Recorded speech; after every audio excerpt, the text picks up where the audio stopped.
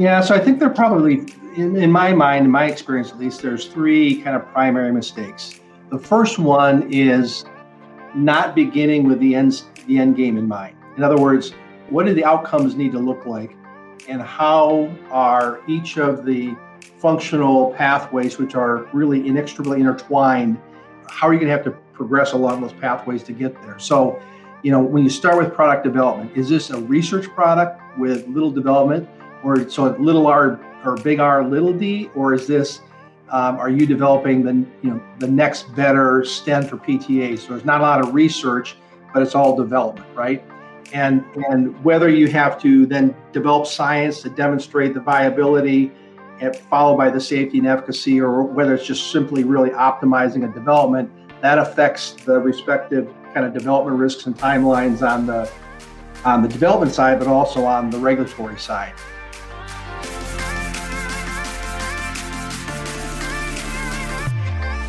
Welcome to MedSider Radio, where you can learn from proven medtech and healthcare thought leaders through uncut and unedited interviews. Now, here's your host, Scott Nelson.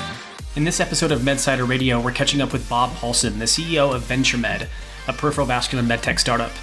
Bob has over 2 decades of medical device executive experience as the CEO of NexThera and Restore Medical, and in leadership roles at Endocardial Solutions, Advanced Bionics, and Medtronic. Bob's exited multiple medtech startups, and today he's going to share his vast experience, including capital, fundraising tips, keys to early-stage medical device product development, and best practices when it comes to clinical evidence and insurance reimbursement. But first, here's a bit more on Bob's background. In addition to being CEO of VentureMed, he serves as director for Veran Medical Technologies and Spinology.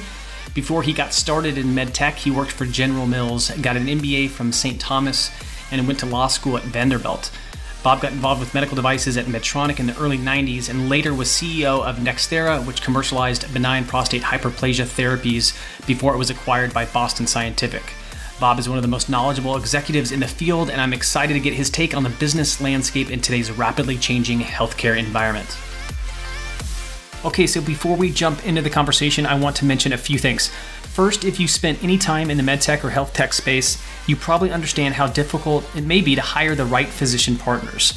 Whether you need help with voice of customer research, advice around clinical study design, or something more straightforward like content review. Whatever the task, instead of spending weeks searching for physicians or paying thousands just to meet one, I highly recommend you check out FlipMD. It's a physician hiring marketplace where you can seek the expertise of thousands of physicians in one simple platform. FlipMD features 2,000 plus physicians in every specialty, and their marketplace is growing every day. When you post your project and set a rate, physicians then compete for the job with bids, and then you make the choice on who you want to hire. To get started, it's really simple. Just register your account, post your project, check out the bids that come in, and then hire a physician. No finder's fees, no obligation, and no risk. It's super easy.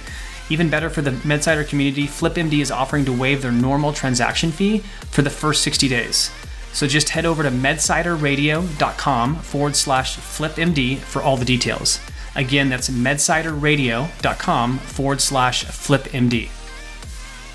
Okay, second, if you're into learning from proven medtech leaders and want to know when the new content and interviews go live, head over to medsider.com and sign up for our free newsletter. You'll get access to gated articles and lots of other interesting healthcare content. If you want even more inside info from medtech experts, think about a MedSider Premium membership.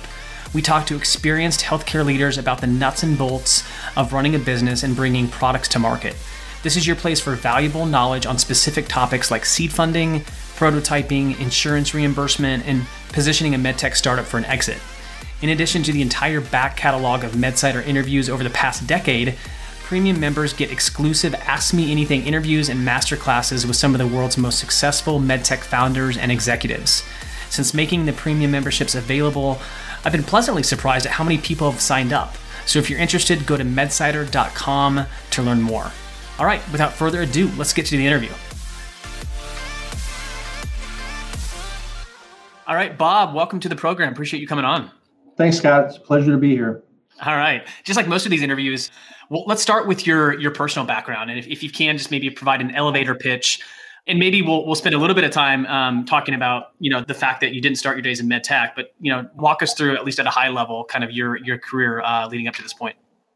Yeah, so the first 15 years of my career were really a combination of I went to work for General Mills out of college and then got an MBA, but really I never lost a year to go to law school. So went back to law school, practiced for several years at a firm here in Minneapolis, where it was my first exposure to med tech. We had a lot of med tech clients back then.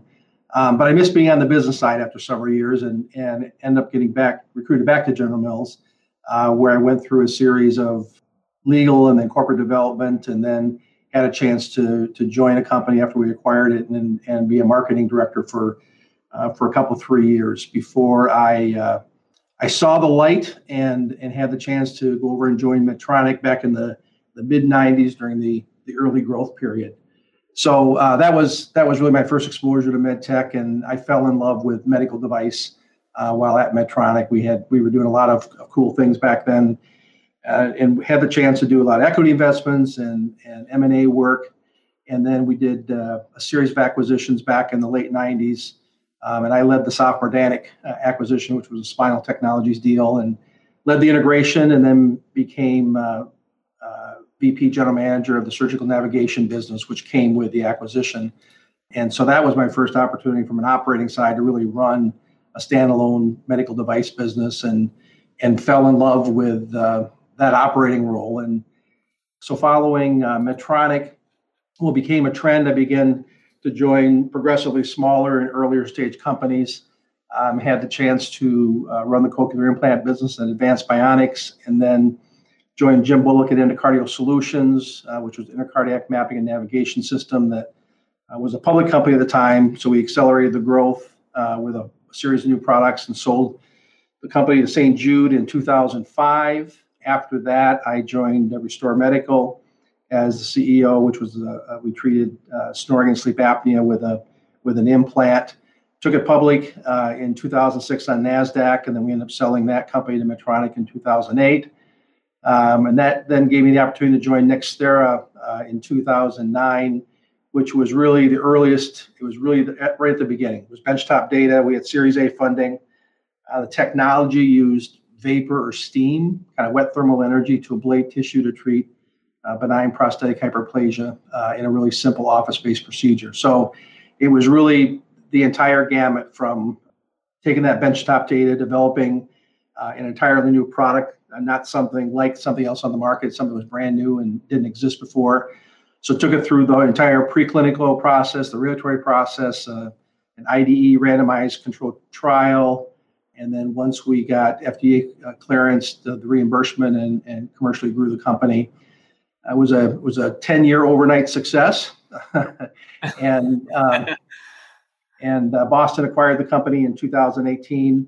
And as part of that transaction, we spun off prostate cancer into a separate company, now known as Francis Medical, and Mike Kuyak, who's the CEO there. So that was a good outcome for both the investors and for Boston, because the prostate cancer application is a huge opportunity, and it's fun to see Mike grow in that company.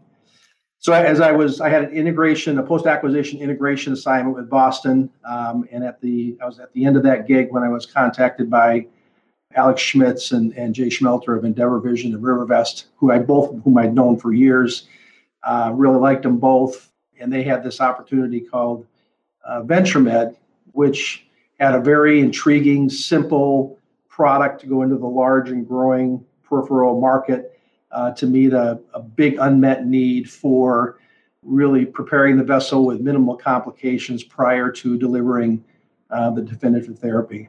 So we took a look at it, and I was intrigued and decided to join the company. And after we identified kind of the priorities of what we needed to do, we relocated the company from Toledo, where it was founded, where the founder was located and practiced his entire career. We located to Minneapolis in the third quarter 2019, built a team, redesigned the device, and have now launched the second generation of the product. We're raising a round of capital to conduct a series of prospective post-market studies to correlate the retrospective data we have on more than 700 patients, and as well as developing new products for new indications in the peripheral space and bringing that to market. Got it. And that's a super helpful background. And we're going to spend most of our conversation around kind of what you're doing at VentureMed and sort of the lessons that you've learned along throughout your career and how those are kind of how those are weaving into a lot of your decisions at VentureMed. But one question kind of as I studied your background in more detail is that, post your time at Medtronic, you just like most entrepreneurs do, you kind of went from, startup to startup to startup, but then spent a fair amount of time at NextEra. Was there anything that what was there something there that like caused you to stay, almost, a decade, I think, or maybe more than a decade at NextEra, versus kind of moving on to the next thing? That I find that intriguing. Well, I mean, the bottom line was we built a team and we had a vision of what this could become in terms of the difference it could make in patients' lives and frankly in giving physicians a very effective tool to treat BPH. And so it took, that's how much time it took.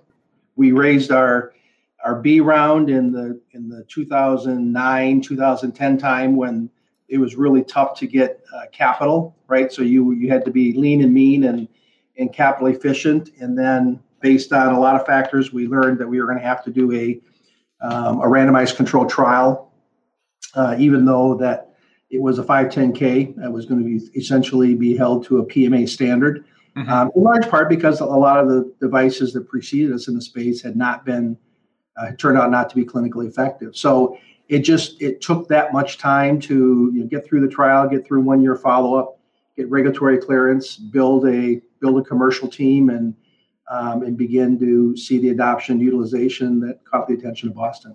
Got it. Okay, cool. Let's talk a little bit more about VentureMed, and then we'll kind of go back in time a bit. But with respect to VentureMed, I know you just, I think received, I think it was like maybe towards the latter half of last year, you received a new indication for the Flex Vessel Prep System. You mentioned the company was initially formed in Toledo. Can you tell us a little bit more about how the idea for this device came to be?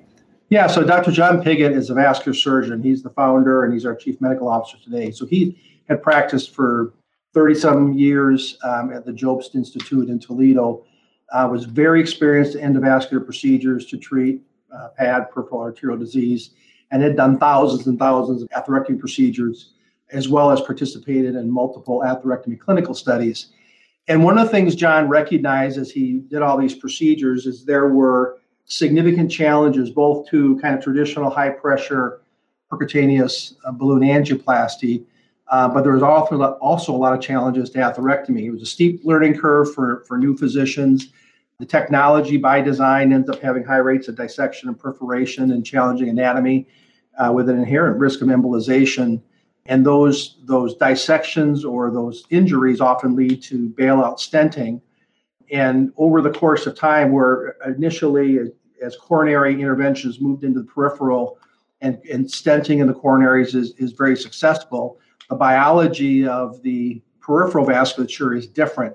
So now you have stents in vessels that are surrounded by muscle and bone, and they're twisting and torquing. And so there's a high rate of fracture and collapse of stents in the peripheral, which lead to then restenosis or reclosure. So John had this idea. He said, what am I really doing with atherectomy? And what do we need to do to kind of improve that vessel compliance and minimize the trauma to the vessel, the barotrauma? And so he created this ingenious device that was very simple, straightforward. It creates a series of controlled depth circumferential microincisions along the entire length of any type of lesion, any type of plaque morphology, and in a pullback procedure. So everything today pushes forward. You're pushing forward in tortuous anatomy as opposed to starting at the distal end of the lesion and then doing a pullback and allowing the device to basically follow the morphology of the vessel like a ski and a ski slope where you can follow the topography. And then we've been able to demonstrate these microincisions also create pathways which really facilitate the diffusion of drug therapies from either a drug-coated balloon or drug-eluting stent into the vessel wall, which is, if there's any barrier between the wall of a drug-coated balloon and the wall of the vessel, the drug can't diffuse, can't make contact, and can't diffuse. So the idea was just really a really simple, safe, effective, easy to learn approach to modify the plaque. And as we did over the summer, so during COVID, while we were finishing the redesign of the second generation device and the elective procedures were on hold as a result of COVID, we were able to take advantage of the opportunity and do a series of in-stent restenosis pharmacokinetic studies to really evaluate the effectiveness of Flex in in-stent restenosis issues, because once you put a stent in, really difficult if that restenosis, there's not a lot of options left. And we were able to get an FDA, the indication you mentioned was we added a expanded indication to treat in-stent restenosis from FDA in the fall of last year.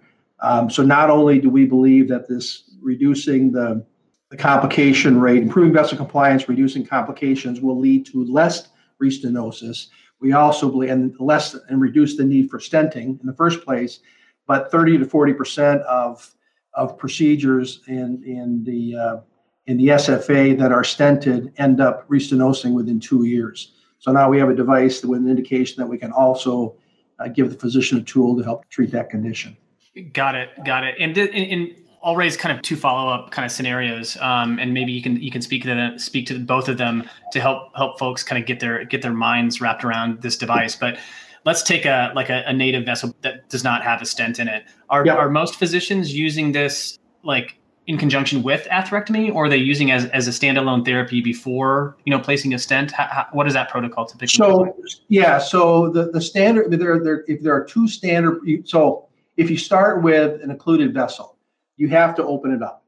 And if you open it up with a high pressure PTA balloon, you are basically trying to compress the plaque. You're stretching the vessel to dissect it.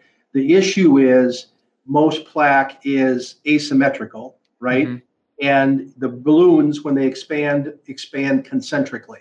So the only way to overcome the resistance at one end of an asymmetrical lesion versus the other is you have to continue to expand or overexpand, increase the inflation pressures of the balloon.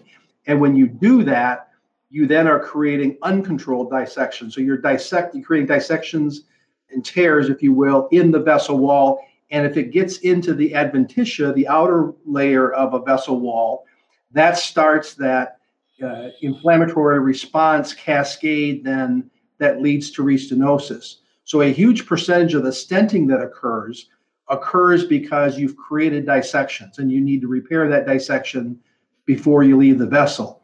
So the whole idea behind creating these circumferential microincisions along the entire length of the occlusion is it improves vessel compliance, which means that you can then go in with whatever you have for your definitive therapy, whether that's PTA alone or whether it's a drug-coated balloon or whether you say I need a stent, but I want a drug-eluting stent to also leave the anti-inflammatory drug at that spot. You are improving vessel compliance, reducing barotrauma, and in cases where you don't need an atherectomy, so it's not necessarily a Rutherford 6 or a highly occluded vessel where it's rock hard and you need to remove the plaque, but that those kind of lesions that are greater than 10 centimeters, the long diffuse morphology lesions that have soft plaque in some places and spots of calcification in the others, that doesn't really lend itself usually to atherectomy alone, or it ends up being a very long, complicated procedure. So the idea is in these long diffuse lesions that are 80% of what doctors see in real life, a very simple, easy to use way of modifying the plaque or preparing the vessel ahead of the definitive therapy, whether that's PTA or whether it's a drug-eluting therapy of one sort or the other. So atherectomy is not the therapy. Atherectomy is plaque modification, vessel prep ahead of whatever the definitive therapy is. Got it. Okay, that's super helpful. Thanks for that explanation. And one other quick follow-up question on the product, just because I spent a fair amount of my career in the peripheral vascular space, so it's naturally intriguing to me. You're in essence pulling this device back then to create those retrograde pullback. Yep. Okay, got it. Okay, cool, super interesting. So on that note, let's talk a little bit about alpha, beta versions of a device, right? Yep. And maybe think back to your time, not just with VentureMed, but like throughout, your career at these various startups. For other entrepreneurs that are in this same type of phase, right? Whether they're, creating their first prototypes and kind of that alpha under that alpha umbrella, or maybe they're onto their second or third, beta versions. What do you think is the biggest mistake that most folks make at this stage of the life cycle of the company or product? Yeah, so I think there probably, in my mind, in my experience at least, there's three kind of primary mistakes. The first one is not beginning with the end game in mind. In other words, what do the outcomes need to look like, and how are each of the functional pathways, which are really inextricably intertwined, how are you going to have to progress along those pathways to get there? So, when you start with product development, is this a research product with little development, or so little r or big R, little d, or is this are you developing the next better stent or PTA? So there's not a lot of research, but it's all development, right? And whether you have to then develop science to demonstrate the viability, and followed by the safety and efficacy, or whether it's just simply really optimizing a development, that affects the respective kind of development risks and timelines on the development side, but also on the regulatory side. And then within that end game in mind, whatever you're doing, it's so important to get physician user input early as you understand kind of what are the key user requirements that you're trying to develop towards. And that means that you need to have both engineers and clinical advisors or physicians with a clinical perspective, making sure you really understand those user requirements and you're baking them into the design of the device that then is going to be used in your clinical study. And you have to, during that clinical study, because once you get FDA clearance, it's based on that data and that design, and you have to walk that fine line between saying, gosh, this product could even be better if we did X, Y, and Z, versus this is going to get us the data that we need to get regulatory approval. And it's going to meet not only our commercial and clinical adoption objectives, but it's also going to meet whatever your reimbursement pathway and objectives are. So really understanding that kind of integrated reimbursement strategy from the beginning, because if doctors don't get paid for it, they're not going to use it. Mm-hmm. So you have to start from kind of where you think it's going to be and work your way back. And based on kind of starting with that end game in mind, that really defines in many respects the team that you need to put together. What are the skill sets, experiences you need in each of your functional teams, whether they're employees or whether they're consultant advisors. So you have to build based on the risks and opportunities in your development timeline, and then really anticipate the fact that in all likelihood, your team is going to evolve as you move through each phase of the company. So people who are really good in one phase may not be as effective in another, or may not even like it in the other. Best example is probably engineering, where early on, especially where you're developing something brand new that's never been done before, you need engineers who are MacGyvers, right? They can figure out how to make one of anything with parts from the Napa Auto Parts store, improve the concept. But then as you move through that development pathway, that has to evolve into working collaboratively with regulatory and quality, so that you know that you're developing a design history file that's going to meet your regulatory requirements. And sometimes engineers are really good at the QA stuff, and sometimes they're not, and you probably need both. So really making sure that you're fleshing out your team and you're evolving your team. Once you get into the clinical phase, and that involves a whole different level of talent experience you need in the company. And then the commercial phase, once you move into that, now you're starting to burn a lot of cash. So again, making sure you know what your commercial objectives are, and you're building your team around that. So that's a second point. I guess the third point is perfection is the enemy of good enough.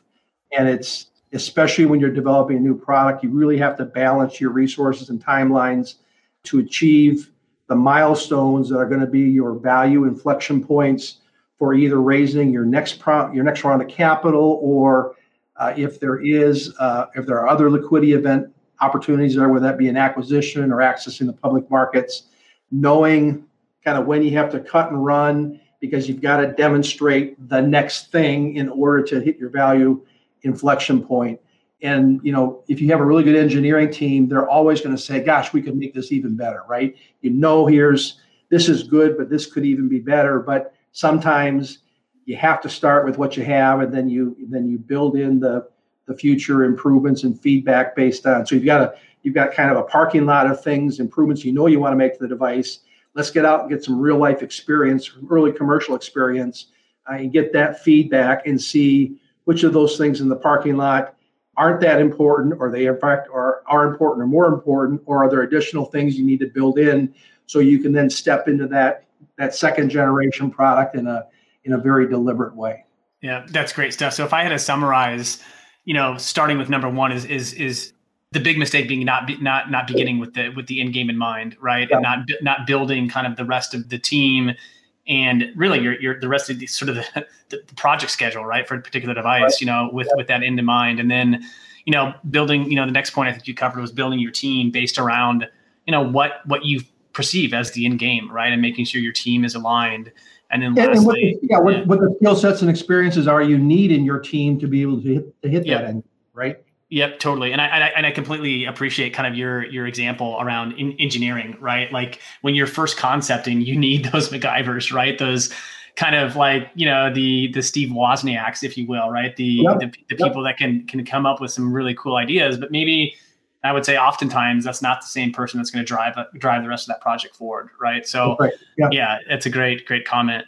And I loved, and maybe I loved your last one the most, right? Is perfection is the enemy of good enough, especially when you're trying to balance, resources and timelines, as you mentioned. So that's good stuff. On that note, I think one of the, when we initially were trying to schedule this interview, you mentioned that you were in the process of raising around for VentureMed. So on that note, you've got a ton of experience in this arena. And since we're talking about kind of like early stages of a company right now, before we transition to kind of your feedback on reg and building out a clinical strategy, let's talk a little bit more about fundraising. So what is if you had to kind of narrow down like maybe 1 to 2 pieces of advice for raising capital, whether it's at early stages or maybe kind of in those mid stages, Series B, Series C, like what are your recommendations and your suggestions for other entrepreneurs that are in the same boat? So the first piece of advice is make sure that you've really honed your value proposition, and the value proposition is reflected in the market opportunity, the unmet need, and that the pathway of getting there, both in terms of milestones and therefore the resources and timelines are reasonable and achievable. The second piece is it's always about the people. It's about the team that you build. And, if an investor has an opportunity to invest in the greatest idea ever with a mediocre or less leadership team versus a kind of middle of the road idea, but a absolute crackerjack leadership team, more often than not, they're going to invest you're going to bet on the people.